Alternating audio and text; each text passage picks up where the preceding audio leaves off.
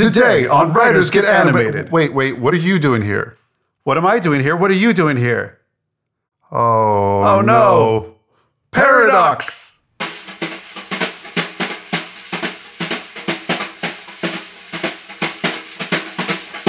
Good day and welcome to Writers Get Animated, a podcast about storytelling, animation, and storytelling and animation.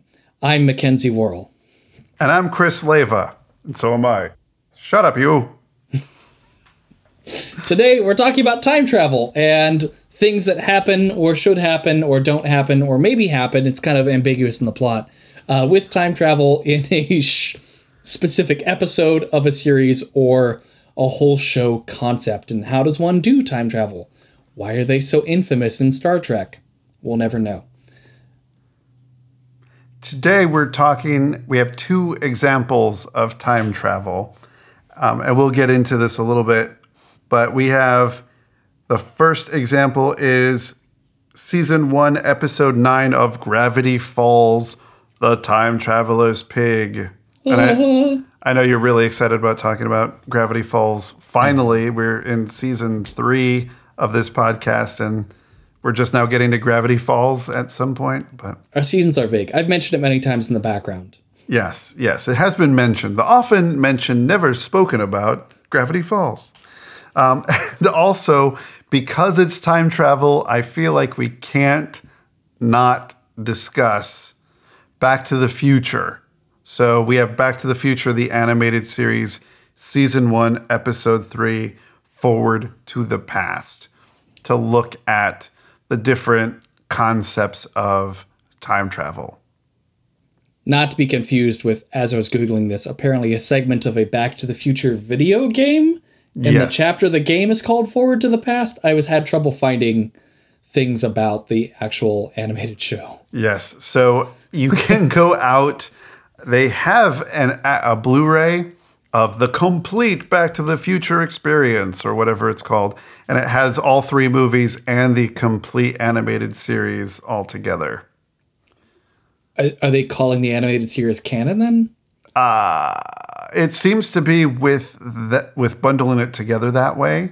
I mean, Robert Zemeckis and Bob Gale, who wrote the films, was involved in the story creation of the animated series. And the animated series of Back to the Future is really strange, not just because it has Bill Nye in it. Bill Nye's in it? Yeah, Bill Nye's in it. You didn't watch Bill Nye in it? He's the science guy. That was Bill Nye, the science guy, in the Back to the Future episode. What? Okay, we'll get to it. To it. So right. That's not the only reason that Back to the Future, the animated series, is interesting, but it has lots of story problems because of what it's trying to do. So we'll get into it when we talk about that. But why would you have time travel in your series / film? What does time travel do? What does time travel allow for? And how do you use time travel to do exactly what we think should be done with time travel, or anything that you decide to reveal something about your characters? Mm-hmm. I think that's what time travel should be used for. Anytime you take a concept that's out of the ordinary, how does it used to express character? With the caveat that I feel like time travel should somehow fit into the world of your show. Yes. I have a non-animated example here, and I apologize, but it made me angry. A number of years ago, my roommate was binging on Netflix the show Felicity, the first J.J. Abrams thing. And in typical J.J. Abrams fashion, even though it's a teenage, high school drama, teenage college drama, completely, grounded real world. At the end of the show, in the fourth season, they suddenly decide to introduce the main character goes back in time and changes things. So, the last 7 episodes are in a different timeline after not having any sci-fi the rest of the show. Spoilers for Felicity. So that is why add the caveat it should fit into the world of your show, because you can use time travel if it's not part of your show, but it doesn't sit well with your audience if you don't establish that this is a thing that can happen first. Yeah. And I think Star Trek, to go through something that it has an animated piece to it, because there's Star Trek, the animated series, so we're cheating there. But Star Trek has time travel throughout in different ways for different reasons. And it just creates problems for plot, not so much for character, but it adds to plot and just complicates it. In Voyager, they like killed off people from one timeline but brought them from another timeline. That's too stark. I'm pulling a you and Harry Potter from last episode. Won't get into it. I'm sorry, I don't think that happened. I think I actually went back and re-recorded that episode and didn't discuss Harry Potter in that episode. So you might have just confused our entire audience by bringing up something that totally didn't happen because I fixed it. Sure. Hopefully this is the timeline where I fixed it. Sure, Jan. So what makes a successful time travel concept other than like those big rules that we're talking about? Like what can you use time travel for? You can fix one mistake, and like how many tries do you get at fixing that one mistake? Do you start to overlap with yourself at some point? Which I think is the fun part of time travel, is when you do overlap with yourself because you don't get the timing right. Mm-hmm. There's always going to be two of you at some point. But yeah, are you trying to fix one thing? Is there the concept of you no longer existing based on your own actions in the past? And when do you start to no longer exist? Is it the magical TV world stop existing, where over the course of a 20-minute episode you slowly start fading away for some reason because that's how physics works in that show? Or would you instantly stop to exist because you changed your own past in such a way? Or do you somehow become your own grandfather? Futurama. Yeah, we've definitely talked about time travel before. No, we've talked about it before. We've never deconstructed the concept of time travel. Like there are time travel episodes we've discussed, but not using time travel. I guess our listeners will have to go back in time through our podcast catalog and listen to find out. Now, so then there's taking it one step further, not that you no longer exist, but the world is completely transformed. Your actions have transformed the world and made it into an alternative version of the world, whether that be, a world where dinosaurs are still alive, or like what else could be just horrifically wrong? Everything's violent and Biff Tannen is in charge of everything. So you get an alternative version of things because of your actions. Yeah. Or Scorpius is the most popular kid at Hogwarts, I wasn't going to bring in Harry Potter into this episode. And then you can bring in Cursed Child? Really? Yeah. I'm Team Scorpius, though, so. I have so many thoughts about Scorpius that are not going to be expressed in this thing. You meet your ancestors who look exactly like you. There's another concept, is meeting the people, meeting your father in the past when he was like you, meeting played your by grandfather. Usually the same voice actor. The same actual actor. Yeah, you go back to ancient Greek times, and there's like a dude there who looks exactly like this person you know from 2,000 years later, played by the same actor. And it works, It's a drama cheat. It is. It tells you the story very, very quickly. Oh, they're related. I get it now. There will be a connection immediately because they're related. Because somehow, if you're related to somebody, you immediately have a bond. So it's quick, emotional shorthand that raises the stakes, because if anything happens to that person, something happens to you. Mm-hmm. And it's actual, I believe, then dramatic irony, because that related character from the past doesn't know that they're related to the other character who knows that they're related. Or they shouldn't, because it could cause a paradox. That's my paradox sound. Sorry. Okay. So you'll know when a paradox has occurred if you hear the paradox sound effect. I'm like Gene Roddenberry's wife. I should be the voice of all the new spaceships in Star Trek. The other thing to consider, and this is a dramaturgical rule, because we always talk about dramaturgy, which are answering the questions to create the rules and structure for the world that you create in your drama. So who remembers the world and its state, the state of the world as you know it, after your time travel havoc is created? So if you were to go back in the past, who remembers the way the present... Oh, here's where we start getting confused. Here's where because there's a point in every time travel thing where you just cause confusion. Mm-hmm. So let's say we're now, and we go back in the past and change something and come back to the future, which is the present. Or in the case of Back to the Future, the animated series, we come back to 1991, which is a past, but they're present. Exactly. And to come back to a transformed world, who knows that the world is different and who doesn't? Like, this world is just the way the world is. It's new set. It's its new timeline.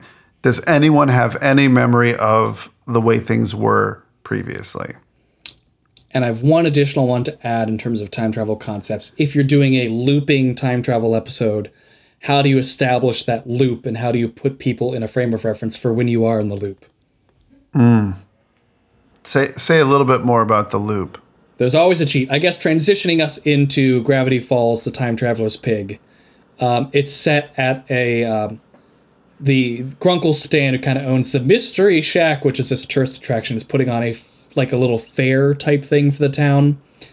And he has a dunk tank that he's rigged so no one can dunk him. And he wants everyone to be mad at him, so he keeps heckling people and saying, "It's 12 o'clock, the dunk tank is open." And so when they loop, for the first time you hear him shout again, "It's 12 o'clock, the dunk tank is open." And so that concept, that subplot of him and the dunk tank becomes the grounding point for knowing when you are in the loop. And it also pivots on specific moments in time, specific events that you understand the progression. This happens, this happens, this happens, this happens.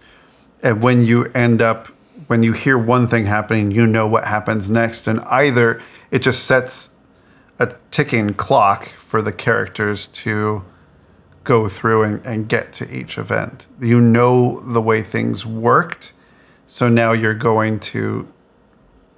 know where you are in place. It creates a time map, as it were. And what I love about this episode of Gravity Falls and how it handles that looping is that as the show progresses and you know like what A, B, C, D events happen, they start happening faster and faster together. Not in any kind of like conceptual way, just more establishing like, okay, Dipper misses his throw, so Wendy gets a black eye, so Robbie comes over and like puts the snow cone on her eye, and it just starts happening in quicker succession, so you can kind of jump to getting to the next loop and moving on with the plot of the episode, rather than reliving the same sequence of events for a minute each time in the loop. So what happens? Let's talk a little bit about what happens in this particular episode and why we're time jumping and why time travel is necessary and also appropriate in this particular episode. I love it. I have to first preface, Gravity Falls is not a show about time travel. It has this episode that features time travel and like a little bit of other time-related things, but it's mostly this is the main one. Each episode is like a weird paranormal concept of the week, and this one happens to be time travel. So in this fair, you have the twins operating at full steam as characters because Dipper and Mabel are these young twins who are staying with their greedy Grunkle Stan for the summer. And Dipper has this crush on this older coworker there's Wendy, and Mabel just loves life, voiced by Kristen Schaal, and just wants to have this pig that she wins at this fair. And so you have her genuine love for this pig against Dipper's romantic love for their friend, And Dipper can't have romantic love for a friend, but as they're traveling in time and looping, he finds he can only win her love by having his twin sister give up winning the pig at the fair. And so it's which sibling wins this war. So it's this great setup of just their characters pitted against each other. So they find a time traveler and essentially steal his time traveling mechanism. And they start going back in time to try and help Dipper win the heart of Wendy. And hilarity ensues. Yes. And so the first thing you have to answer is, one, why they need to go back in time. Why it's necessary for this character to go back in time. Are they going back to explore something? Are they going back to fix, like we were talking about earlier, to fix the one mistake?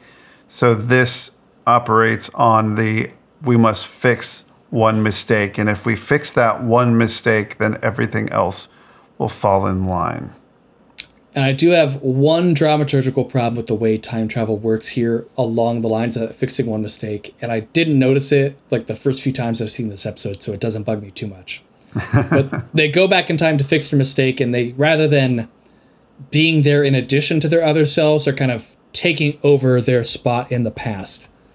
So it's like they're overwriting their past at that point. It's not like there's two Dippers and Mabels running around. It's Dipper and Mabel go back in time, and that is where they are.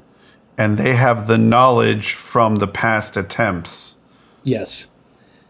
But later in the episode, as they're fleeing through time and seeing some of their past adventures from earlier in the season, they're not overwriting themselves from those past episodes. There are two of them existing at the same time there. So it's more of a reset button where you're not traveling to that place in time. You are resetting the timeline to that point in time, is the way that this is operating, because there are not multiple Dippers. Yes, and for the Mabels. most part for the plot of the episode, but then they wrote themselves into a corner with the rest of it and kind of fudged the physics. So that's the, yeah, it is confusing, but they choose the Galaxy Quest time travel, which is reset. But the person who does the resetting remembers how things happened. Mm-hmm. So there's that answering the other question is why they need to go, and then who remembers the world. So the two of them, because they did the traveling, will remember the way things were. So question for you, as someone who hasn't seen Gravity Falls before, but as someone who has seen time travel episodes before. Yes. Did you feel that this was original enough as a time travel concept to be interesting without knowing the world of the show? Yes. And the reason why I found it interesting was because I cared about the characters, and I think a lot of it had to do with timing and just things being original enough that it's a concept we've seen before. I need to go back, but I was laughing at things that were happening.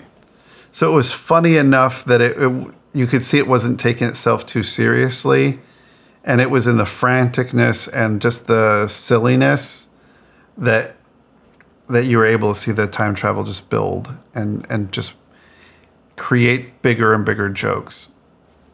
And I appreciated the humor of it, and I think the humor of it is where it was original for me as time travel. Yes. This is not my favorite thing, but it's just barely not my favorite thing. And I think one of the best time travel jokes that I've ever seen was to prove that he's a time traveler. Blendin, which is an amazing name for a time traveler, decides to go back in time to prove that he's a time traveler. And so he's standing in front of the kids and goes like, "You don't believe me? I'll prove it to you." And he like uses his time machine. He goes back and he immediately reappears in like a Henry VIII outfit. He goes, "Guess where I've been?" And the kid's like, "Oh," gasp. And he goes, "That's right. 15 years ago, there was a costume shop on this spot." I think that's the moment that I completely fell for this episode. It was like, okay, I see. I'm in. I'm It's like, good. here's a trope of time travel. We have to prove that we're a time traveler. Okay, let's go back and like get some medieval outfits. You just rented a costume. From 15 years ago. That's just great. Specificity and surprise. Like it knows the concept. It knows what you're expecting. And I think the characters also know a little bit about what you're expecting with time travel. They're not afraid of it. They just go right away to say, okay, this is possible. Let's do it. Mm-hmm. The other thing you have to answer is, how do they travel? Is it something mentally? So, X-Men Days of Future Past, where you get transported back telepathically into your past self, and it's not really time travel. It's mental travel.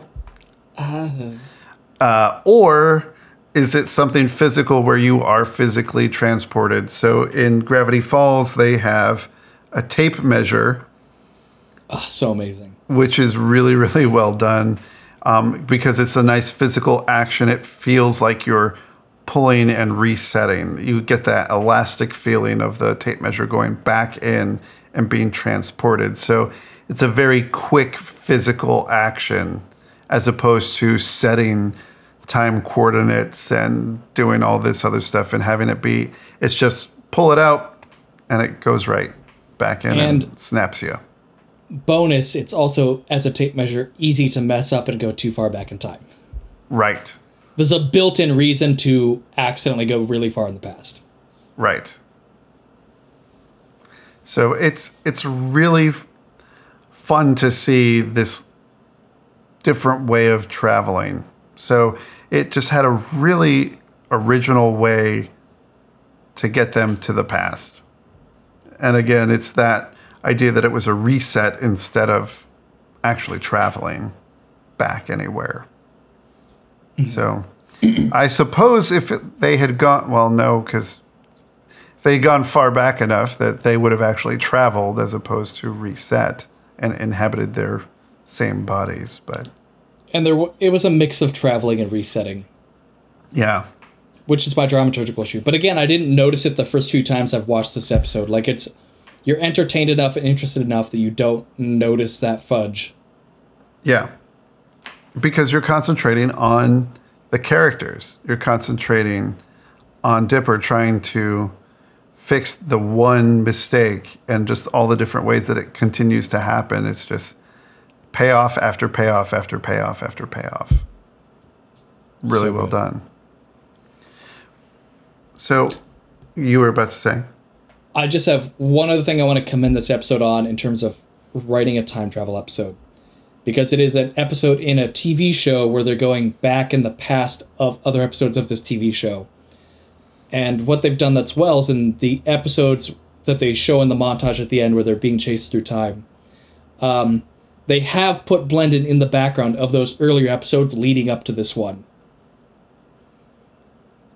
So you do see, it's like this Where's Waldo of Blendin before you meet him in episode 9 of he's just in the background in these episodes.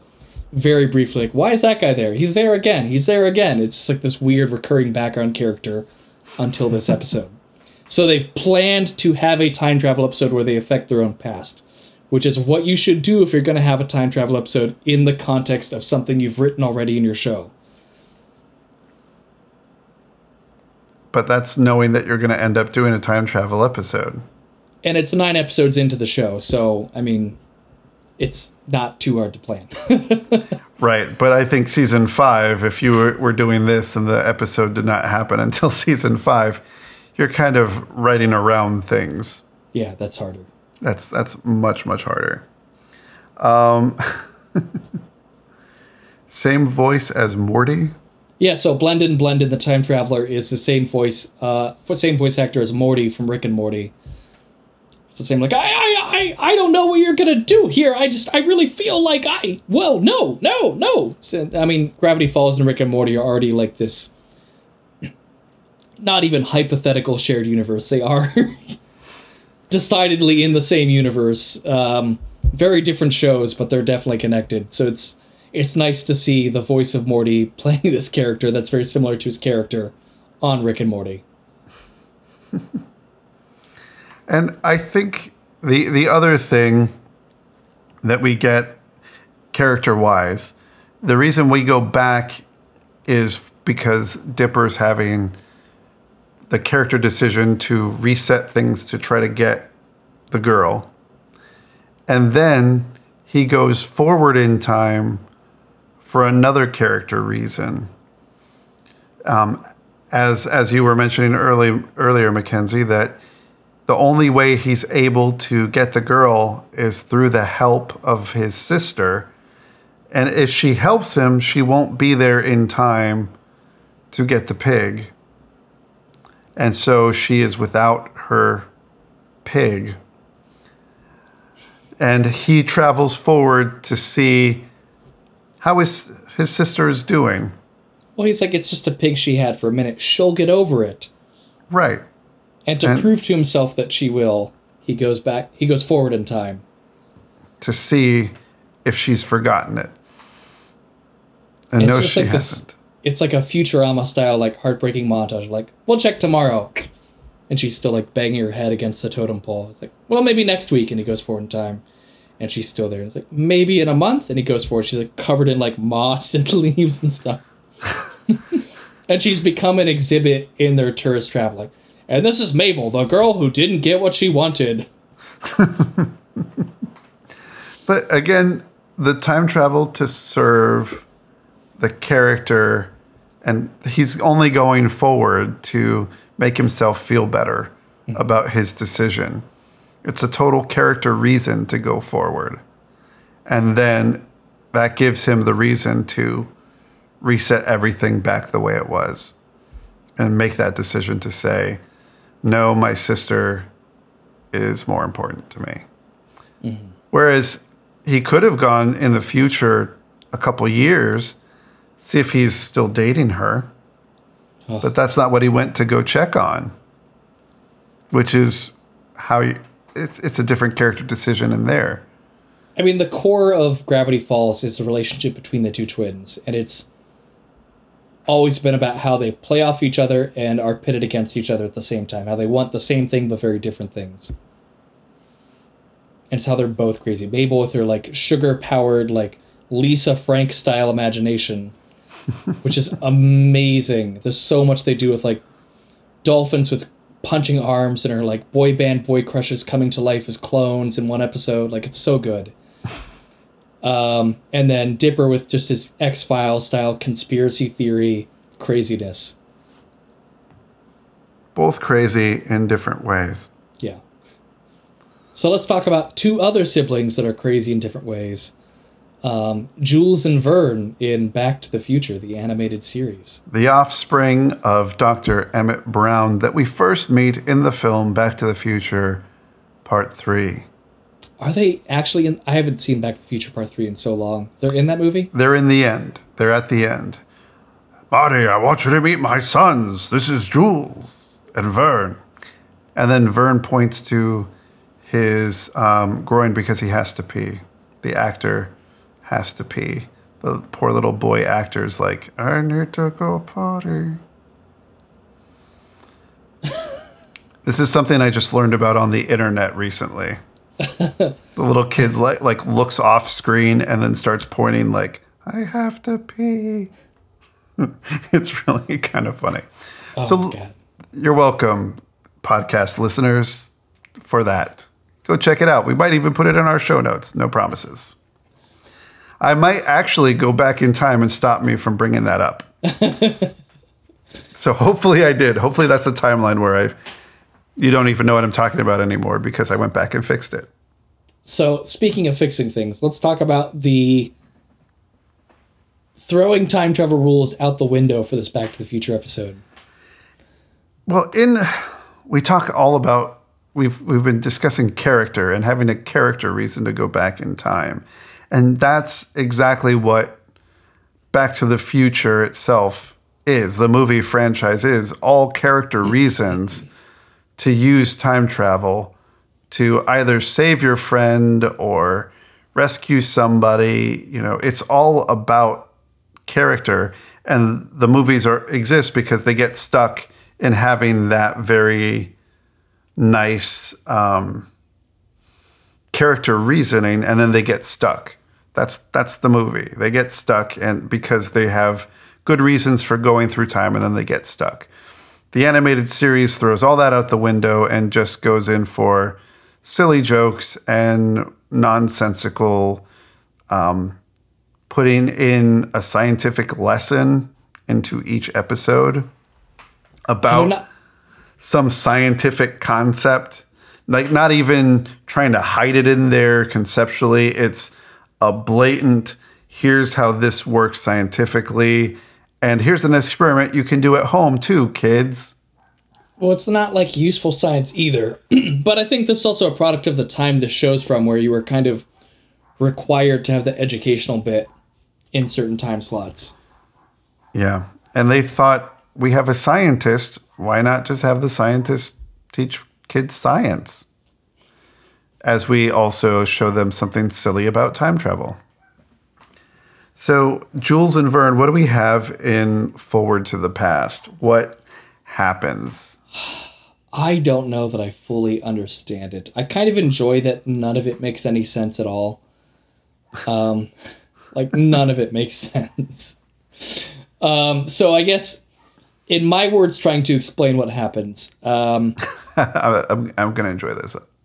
So Doc Brown invents this matter deconstructing thing that he wants to test, but it might be too dangerous to like test in modern times because it might like backfire and destroy the world. And for some reason, he lets his like immature son pick this up and point it at their dog as if he's going to fire it to maybe deconstruct all matter.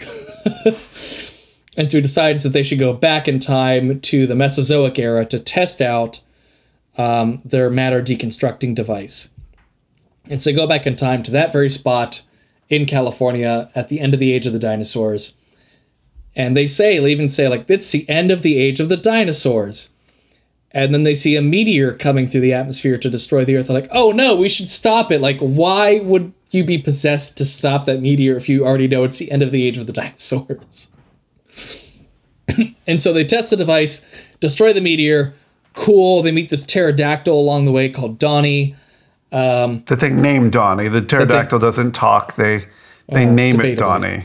They name the pterodactyl Donnie. And they're like, great, cool, our job's done. This thing works. Awesome, let's go back to the future.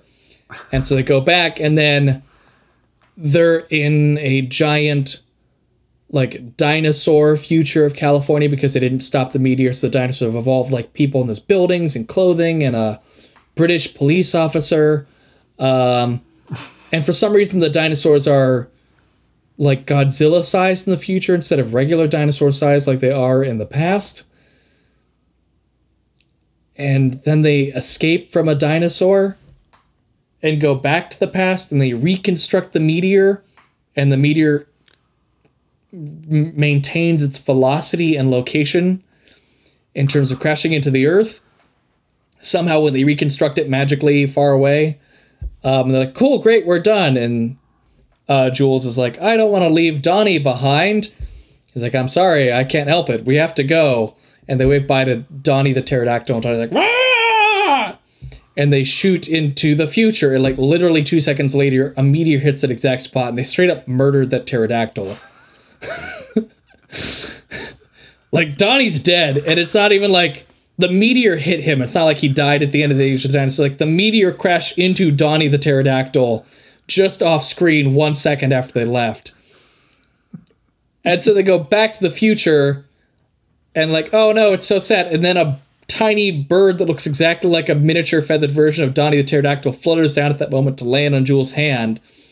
Like, is this Donnie's great-grandson? Like, clearly it looks exactly like Donnie the pterodactyl, and he magically found you 3 billion years in the future.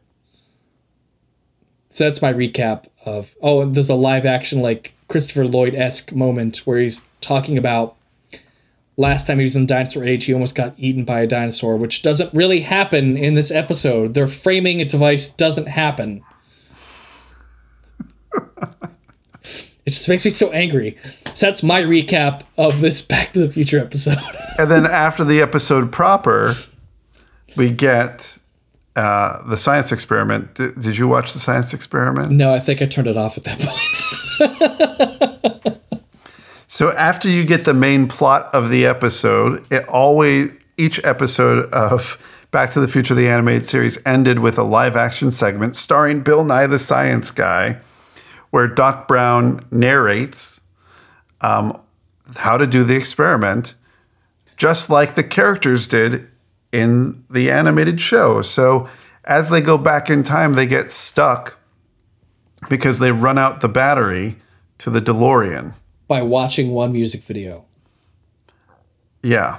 So they run out the battery of the DeLorean, and to get back, they find a whole bunch of lemons. They get aluminum and copper that they just happen to have, and band them together in the lemons and generate enough power to get their DeLorean working again. And I have to reiterate, because they have a very specific time machine, it's not enough power to power a time machine, which is up to you. Like, I wonder how much power they need. They have enough power to drive a car to 88 miles per hour off from the lemon tree. From the lemon. It's a lot of lemons. It's a lot of lemons. A lot of poorly animated lemons that are like double the size of Vern. Yeah, they're huge lemons. I mean, they're dinosaur lemons. So that's how they pack that extra time traveling power punch. I guess. I don't know. But here's the thing. So when we talk about character, let's talk about Dr. Emmett L. Brown. So Dr. Brown, as we learn from the Back to the Future series, is very much concerned with changing anything in the past that would have an influence of the future. He doesn't want to have any knowledge of the future or anything. And yes, that does change at the end of the first movie, where he reads a letter that his friend Marty leaves telling him that he's going to get shot, and then takes precautions so he doesn't die. Yes, that's a nice character change. But he does understand huge repercussions that come from small actions. So Doc Brown, I don't think, would travel back to the Mesozoic age to destroy something with a scientific ray that he's created for fear of horrifically transforming the world by destroying the smallest thing, let alone destroying a giant meteor. It goes back to that episode of The Simpsons where Homer steps on a fish. Oh, I wish I hadn't stepped on that fish. I feel like that's a better version of this episode of Back to the Future. Yeah, and it is. And now I want to watch that episode. And it also has a toaster, like we talked about the Brave Little Toaster last time. So it's all coming together. It's all coming together. 2 episodes in one. But it's totally out of character to travel back in the past to try out this experiment. It may have been better for him to travel to space, which he can't do. He doesn't have a space ship, but it'd be better for him to destroy another world than for him to go back in the past and somehow manipulate ours. You also get the concept of destroying, you get 2 things, destroying your existence and destroying your the entire world. So they go through the way that Back to the Future does it, which is I'm manipulating the world and now I'm dissolving. The problem that they have here dramaturgically is in the first Back to the Future film, Marty is starting to dissolve because the timeline is progressing a certain way that could potentially lead to his non-existence, right? Mm-hmm. So there is still enough in flux that he may or may not exist. So it's a big question mark on whether he will stop existing or whether he is. So he's in a Marty McFly's box, Schrodinger's cat. Schrodinger's Marty McFly. Schrodinger's Marty Schrodinger's McFly. red vest. Will he continue? He both exists and doesn't exist at that moment because things are still in flux. In this episode of Back to the Future, the animated series, they get rid of the meteor and book it on out of there. They head back to the future, to a future where they don't exist. There is no question, will they exist, won't they exist? They don't exist. It's not, though there's no longer the question mark, no human exists. None. There are not humans. There are only dinosaurs. So there's not a question. So it's not that they should be fading away. It's the second that they leave the past, they should be gone. There's not the question mark anymore. Yeah. And that's a paradox because then if they were gone, they could have never gone back in time to make themselves be gone. In Back to the Future, the movie, it's because they're approaching a paradox point. And that I get. That I'm okay with logically in the world of the movie.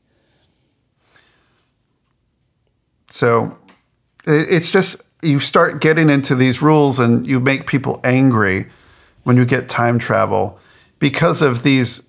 You have to answer these questions. You have to answer what happens when you meet yourself, what happens when you destroy yourself. And if it's not something that makes sense or breaks rules that you've either created before or you just don't even care about the rules, you know, it just starts to get a little bit wibbly wobbly. Timey-wimey. Timey-wimey. And we did talk a little bit about time travel when we spoke about Cinderella 3. Oh, yeah. Which is based on time travel, where they got to the exact moment in time that they needed to because magic. Mm-hmm. But there's just lots of little things like that you have to answer on. Why are they going back? And if it's character motivated, I think that we can forgive a lot of breaking rules of time travel, as evidenced by Gravity Falls. Yes. If it's character motivated, we can forgive a lot. If it's not character motivated, then all we have is picking apart the concept. If it makes logical, plot, or emotional sense, we're willing to forgive messing up one of the other two. But in the case of Back to the Future, the animated series, it doesn't make logical or plot or emotional sense for any of it. So there's nothing to grasp onto as like a progression to forgive the rest. Mm-hmm. So it just, that's a nice triangle to think of. I think if any of those points gets sanded off or it gets dulled, it still can stand. But if you dull two, it can't stand anymore. You're grasping at triangles. Exactly. Now you just, you may have a point, but it's not as strong. Double wordplay. Point. You may have a point. Thank you. Well done. I went for it. This is the reality where I did a good job.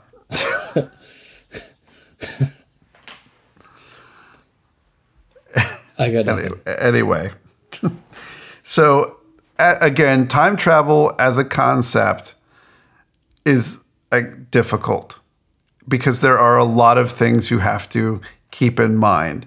But I think the number one point that you can't lose sight of is emotional / character truth. You can't lose sight of that. I think that's the one point you have to keep steady. The others,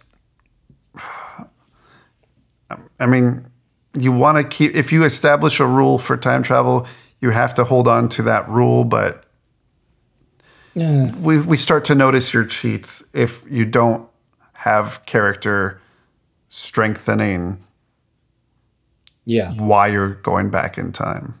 I feel like we could condense all 81 episodes of Raiders Get Animated into like, right for character, end of podcast. Well, that would have saved us a whole lot of recording time. Today we're discussing this. Right, think about characters. Good night, everybody. I love it. So, did you have a favorite thing of what we experienced this week? I do. I think it's in the Gravity Falls episode. It's the future montage of misery, where Mabel's banging her head against the totem pole and Dipper just has that like heart-wrenching moment of like, oh, do I want to like have this potential relationship or help my sister achieve her love in life, which is owning this pig? How about for you? My favorite thing was also in the Gravity Falls. It's another montage of just the baseball going wrong. So just how many times he just keeps trying to get the baseball thing right. So and how it can keep going wrong. Yeah, and get worse and get better, but still have the same outcome no matter what. You can try it differently, but it's going to have the same outcome. And I just enjoyed that very much. It was very nice. Did you want to talk about the next segment as we head on out of this? We can, and I can. So it is time again for Writers Get Notifications from Twitter. This week, we had Jared Bush tweet back to us. Jared Bush is, of course, the co-director / writer for Zootopia and the screenwriter for Moana. And you can find him on Twitter at @TheJaredBush. And he's given us the best and worst note that he has ever received on a script. Best note was on Zootopia from an early version. I want to like this world, but through Nick's eyes, I hate it. Through Hop's eyes, I love it. And as we've discussed in our Zootopia episode, that completely changed the movie into what is he now Academy Award-winning Zootopia feature. Yes, it turns everything around. It's transformational in such a good way but it's in such a dangerous way because it was so late in the process that they really had the decision to, we really need to change this. So it just changed a whole lot. It says one thing when you've designed a world that's a pun on Utopia that you're supposed to like, but you're seeing it through the eyes of a character who hates it. Like, that's more like 1984. Like, I mean, I had watched 1984 with animals. Like, if you conflate Animal Farm and 1984 into one Disney animated movie, I'd watch that. Don't get me wrong. But for Zootopia as we know it, I like it much better through Hop's eyes, as does the world. Yes. And what was the worst note from Jared Bush? Jared says, apparently I'm on a first name basis. Hi, Jared. Worst note was on a superhero movie I was writing, and the note was, I don't understand telepathy powers. Needs to be more real. How about instead of telepathy, the villain can shoot fire from his fingers? The truer, more down-to-earth power of shooting fire from fingers. The character-driven, I shoot fire from my fingers. What an excellent note. I completely disagree with Jared. This is perhaps the best note that I've ever seen. I think we've talked about it in the past times when we've done our Writers Get Notifications from Twitter, where we reached out to all these writers and directors and storyboard artists on Twitter and asked them for their best notes and worst notes, where they were talking about the best ones have to do with character. Mm-hmm. The best ones are just character-based and not something conceptual. Like, I don't get telepathy. How about this? But maybe there was a character. Now, the other thing that we got before from Joshua Pruitt is maybe in the worst notes, there's something there. So maybe the rules of the way that telepathy wasn't working right. Perhaps it wasn't done by, it wasn't character driven in terms of why it had to be telepathy versus another random generic form of superpower. So why is telepathy tied to this character's thing? So the writer's skill of figuring out the real note behind the bad, rather silly note is writer's skill. The more articulate version of what the note giver failed to actually give. Right. Yeah.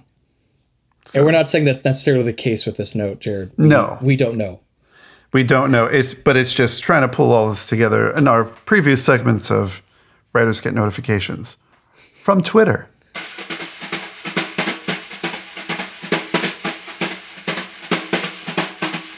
Next time on Homework Time, in celebration and acknowledgement of Spider-Man coming to film finally. finally. For the first time ever, the very first Spider-Man movie ever. And, the first one recently, I mean, It's been a year since the last Spider-Man universe?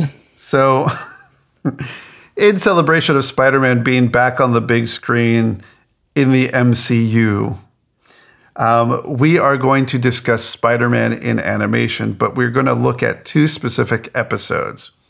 And in normal fashion, they're the endings of multiple episode arcs. So feel free to watch the episodes that precede these. But we're going to watch Spider-Man, the animated series from 1994, Season 1, Episode 9, The Alien Costume, Part 3. So you can guess how many episodes you might want to also watch on that one. And also the Spectacular Spider-Man, Season 1, Episode 13, Nature versus Nurture. And I think there are about 3 or 4 episodes that precede that. If you only watch those 2 episodes, we will fill you in on what happens. And previously on the show that you didn't watch, we will do that. Dramatic music. It'll be good. Yeah. Some violin. Dun, dun, dun, dun, dun, dun, dun, dun. I think I have a career in this. Yeah, you do. As always, thank you to Jacob Reed for good theme music as opposed to my mouth noises. And to Nigel Coutinho for our engineering. I kind of turned the words around on that, but that sounds fine. You can find us on the web on Twitter at WG Animated. You can tweet at us the best note you've ever gotten on your writing or the worst note you've ever gotten on your writing and be featured in Writers Get Notifications from Twitter. Also, just let us know any show ideas or thoughts you have on these episodes. We love hearing from you. It's awesome. You can also like our page on facebook.com/WG Animated and go to the show notes for links and articles and all kinds of fun stuff for the show notes and things we've talked about. writersgetanimated.tumblr.com. Chris, we've got to get back to the end of our podcast episode. Yes, we should. Good night, everybody. We both. Good night, everybody. Has anybody ever done a good Christopher Lloyd? I think even Dan Castellaneta couldn't do Christopher Lloyd well.